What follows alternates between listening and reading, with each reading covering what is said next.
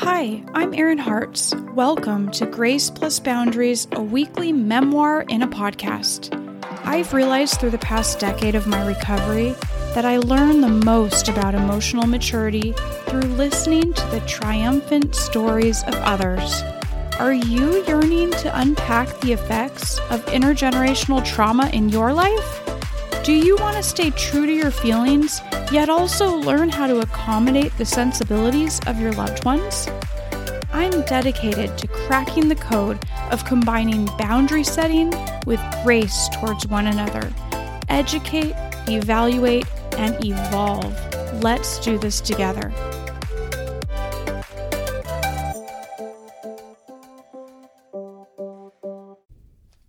Hi, survivors. Welcome to another episode of Self-Care for Survivors of Trauma. And tonight I'm talking about feeling to healing, because I have learned how to sometimes stop and feel my feelings, definitely more than I did in the past, and to let those feelings out in the comfort of my own home. No one needs to know that I'm crying. No one needs to know that I am sitting there feeling my feelings. If I want to talk to someone, I can call and talk to that person and share my feelings with them. And now I have trustworthy people around me that I can do that, because I know who's trustworthy and who's not. But believe me, 6 years ago, I did not have the group of friends that I have right now, and I would talk to people that weren't trustworthy of my emotions, and that didn't turn out very well. And then I would end up even feeling worse and getting shame upon shame and all that kind of stuff. So today, that's what I'm talking about, is how I learned to feel to heal. And really what sparked this is yesterday I came across a quote by Carl Jung. I like his stuff. He always has good things to say, doesn't he? And here's what it says. The basis of all neurosis is the avoidance of legitimate suffering. The basis of all neurosis is the avoidance of legitimate suffering. I really, really think that is so much truth in that quote. And even today, as I read it again, I had referenced the page that I found it in a book I was reading. And yesterday it resonated with me that, like, yeah, maybe I'll talk today on the podcast about feeling our feelings, and that's how we heal. But then when I read it again today, I kind of saw it in a different way. And the two words that really stuck out to me were legitimate suffering. So this touches on one of the biggest inhibitors of me feeling my feelings when I was younger, was that I did not believe that I had legitimate suffering. Anyone out there whose family said stuff like, stop crying or I'll give you something to cry about, or what do you have to be upset about? That's what I got a lot as a kid. What do you have to be upset about? You have such a perfect life. And I mean, as a child, many of us learned that we shouldn't show our disappointments. We should keep it to ourselves. At least I did. If we were verbally abused, like I was a lot of times, I pretended it didn't happen. That was just the way to deal with it in the family.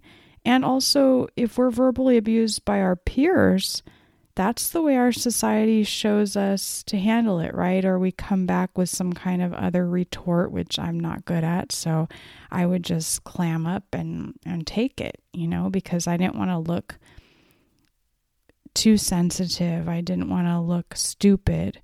I guess that's the word that came to mind a lot. Like, I thought I looked stupid if I felt things. And I'm a deeply feeling person, and I didn't know that when I was younger. But now I know that, and now I know that crying is something that I have in my toolbox, or it's one of the things that I do on a weekly basis. Yeah, I can't imagine there goes a week by where I don't cry at least a tiny bit for a couple seconds. It just is the way I am. There's always stuff going around, stuff happening in life that it's hard, right? Life is challenging. So those were the message I got when I was a kid. And so I just clammed up. And so therefore, when we were abused, when I was abused, I learned how to just stuff it in. When I was sexually abused, I learned how to just stuff my feelings away and pretend like it didn't happen.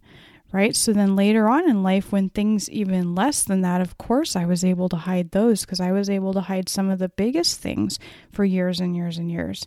And as now we know that those things don't keep undercover for our whole life, especially if we have kids, they start leaking out onto our children in ways that we didn't expect.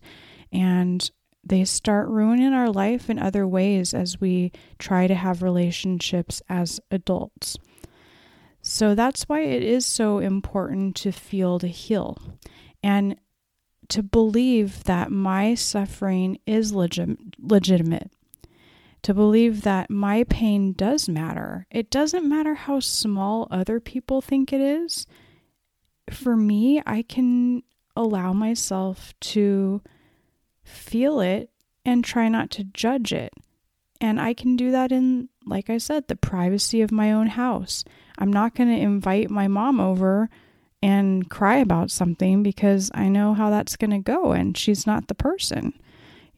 So there are certain friends that we can cry around and there are certain friends we can't. And there's times when we want to do it alone. I always was told that I was over dramatic, and then I expected myself to not be dramatic. Like that's how I labeled it. If I was having feelings about something, I now to this day, even sometimes are like, why am I being so dramatic? Or that's kind of the feeling that comes to my head. Like, am I being over dramatic when I have a feeling about something and I have to kind of do that self-talk where I say, no, you're not being dramatic. It's okay to feel upset about this. Let's just let it out.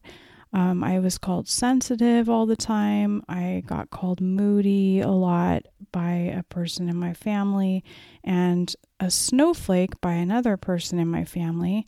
So those don't feel good. But now I have friends that would never use those terms with me. And thank goodness I'm a mom that doesn't say that kind of stuff to my child. I've learned that I have a very sensitive child too. And he picks up on every single thing, every little nuance that goes on. And I would never call him over dramatic or sensitive. Like, I can see what he's been through, and I guess because I'm a sensitive person, I get it. But I have met a couple other more sensitive people than me in my life. That's rare, but I do have one adult friend, and then I do know a child. Actually, probably I've met a few children that are more sensitive than me and my son. But it is still pretty rare. But I think of those people, and it gives me a place to practice my humility, right? Because now I see they're feeling that way that I'm feeling they're too sensitive. And I don't say that, but like I can hear it in my head being like, wow, that person's really sensitive, but you know what? That's their experience. And I know how that feels when people call me over dramatic or stuff like that. And I don't ever want to do that to another person. And it's just completely wrong. It's like, why are we labeling how other people feel? It's really none of our business. And if their feelings are bothering us that much, then we need to check our own feelings and figure out what to do to manage our own feelings if someone else's sensitivities are bugging us that much. Like that's starting to be enmeshed or codependent if we can't handle another person having their feelings. So what's up with that, right? Like, why am I uncomfortable with that person's discomfort? I wanted to mention one other thing that happened a few years ago that meant something to me. I guess, it was the beginning of the pandemic, and I met my tapping therapist, and this was before I knew him or before I had sessions with him individually, and he had come to a church I was going to at the time, and we were doing he was doing a presentation in front of the people that decided to go to his little thing after church. And so, there was probably 30 people there. And he was talking to people in the audience and telling us to like put our hands over our hearts and like talking about some of the tapping techniques. And one of the things that he talked about was if we put our hand over our heart, you can kind of feel around on your heart, and there's like a really sensitive spot. It's like, he calls it, I can't remember what he calls it, but if you feel around, like right now, if you take your hand and feel around on your heart, you'll find a really sensitive spot there. And a lot of times he'll have us start the tapping with feeling that sensitive spot. And he was also talking about how when our chakras are out of alignment, we might have like chest pain, or we might have, and he was talking about like the other areas that we might have pain in our body. And I had remembered that a lot of times I'll be doing yoga, or at that time I had been doing yoga, and I'd have to stop all of a sudden because I'd have such a pain in my chest. And I think I raised my hand. Other people were asking about things like this, and I raised my hand and I said, I feel a lot of pain right here. Like I kind of pointed to like my breastbone, like the middle of my chest. I said, so I have a lot of pain right here sometimes when I'm doing yoga or, just still for a while. And he said, well, that means that you are out of alignment, your chakras out of your alignment. And then later on, when I saw him one-on-one, he said, I didn't say it in front of the group, but that's really the sign of a broken heart. And when he said that, it just helped me kind of allow myself to feel like my suffering was legitimate for the first time in certain way. And I was going through a lot of drama with my family then, when I was trying to set boundaries with them. I've talked before on here about how I had asked my mom for a while that I just didn't want to spend a lot of time with her for a while, that I'd see her at family events and stuff like that. And I needed to take a break from, texting and calling, and I wasn't going to be available for those kind of things for a while. And that year was very hard because my parents were really upset that I took a step back from the family. And that was a really hard time for me. And I had a lot of grieving to get through. And what that means to me is I noticed that I had a lot of crying to do. Like I would get home from work, and at that time I had some time before I had to pick up my son. So I'd come home, and a lot of times I'd spend a few minutes crying and hugging my pillows in my bed and just letting some of that grief out about detaching from my family.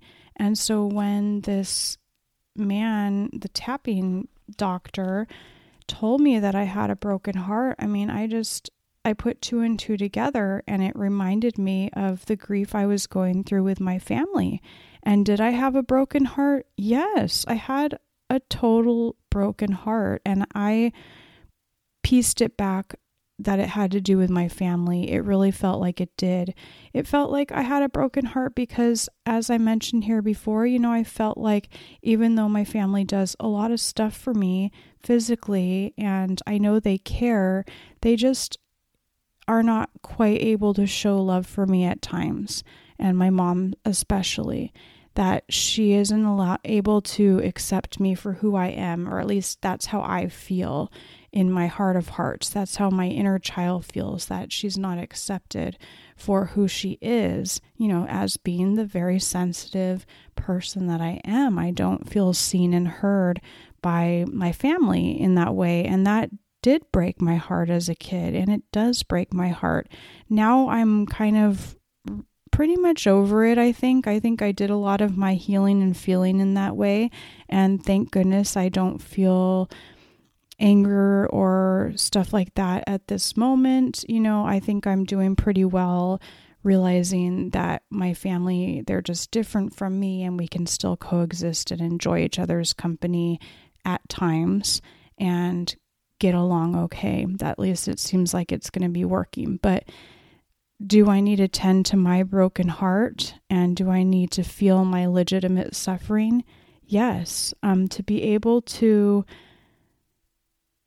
feel my suffering, I have to own my awareness of my suffering. I have to be aware that I am suffering and own that it's mine, that this is true suffering, that I have legitimate suffering, and that's how I can heal my feelings.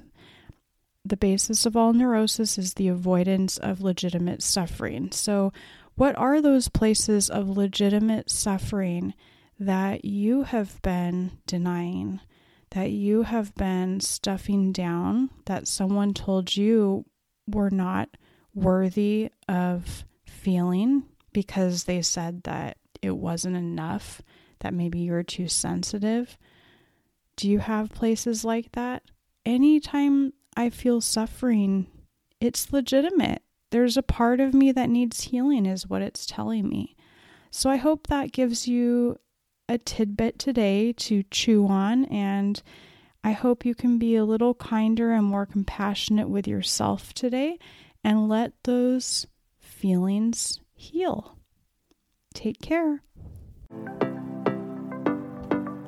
You deserve a big high five and a smile in the mirror for showing up for yourself today. Thank you for your dedication to introspection and self-awareness, because our personal evolution is what will make this world a better place. If you enjoyed the episode, please give me a 5-star review and share it with a friend. And let me know if you want to be a guest to share how you are navigating intergenerational trauma in your life. You're welcome to join my free monthly goal-setting workshop on the first Wednesday of every month. Just DM me at iHeartsErin.